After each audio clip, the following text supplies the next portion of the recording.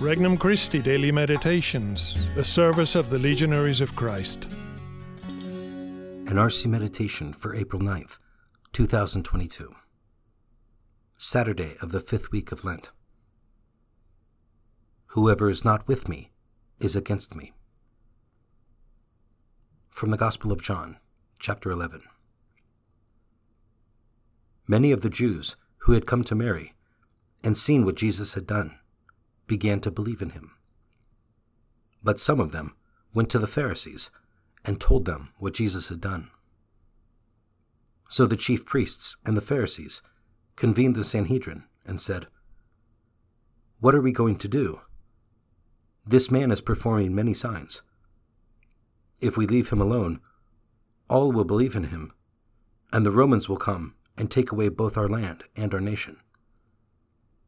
But one of them, Caiaphas, who was high priest that year, said to them, "You know nothing, nor do you consider that it is better for you that one man should die instead of the people, so that the whole nation may not perish."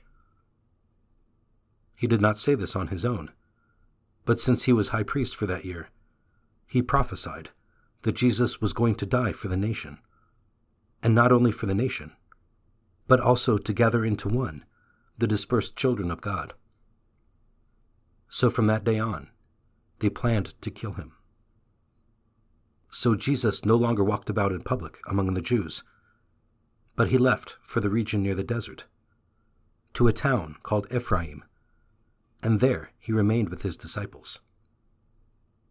Now the Passover of the Jews was near, and many went up from the country to Jerusalem before Passover to purify themselves. They looked for Jesus and said to one another as they were in the temple area, "What do you think? That he will not come to the feast?" Introductory Prayer. Lord, you are life and truth and goodness.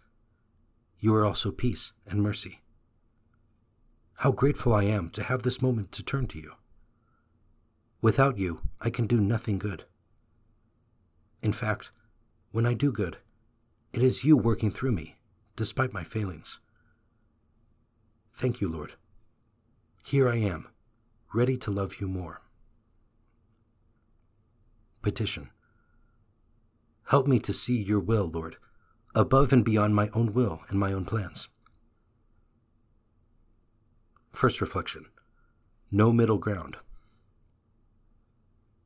Today's gospel opens with the response to Jesus' raising of Lazarus from the dead. Some eyewitnesses of the miracle believed in him, but others did not. In fact, they went to pour fuel on the fire with the adversaries of Christ, who were seeking a reason to condemn him. Here we see the mystery of human freedom at work. The overt action of God in our lives obliges us, in a certain sense, to move to either side of the truth. To what side of the truth am I moved when I sense the manifest action of God at work in my life, in the voice of my conscience, or in the lives of others? Does it help me to believe ever more deeply in Christ? Second reflection. Is it all about power? Why did the Pharisees so oppose the message and action of Jesus? One way of looking at the problem is to see it as the natural consequence of the human tendency toward control, even the control of things spiritual.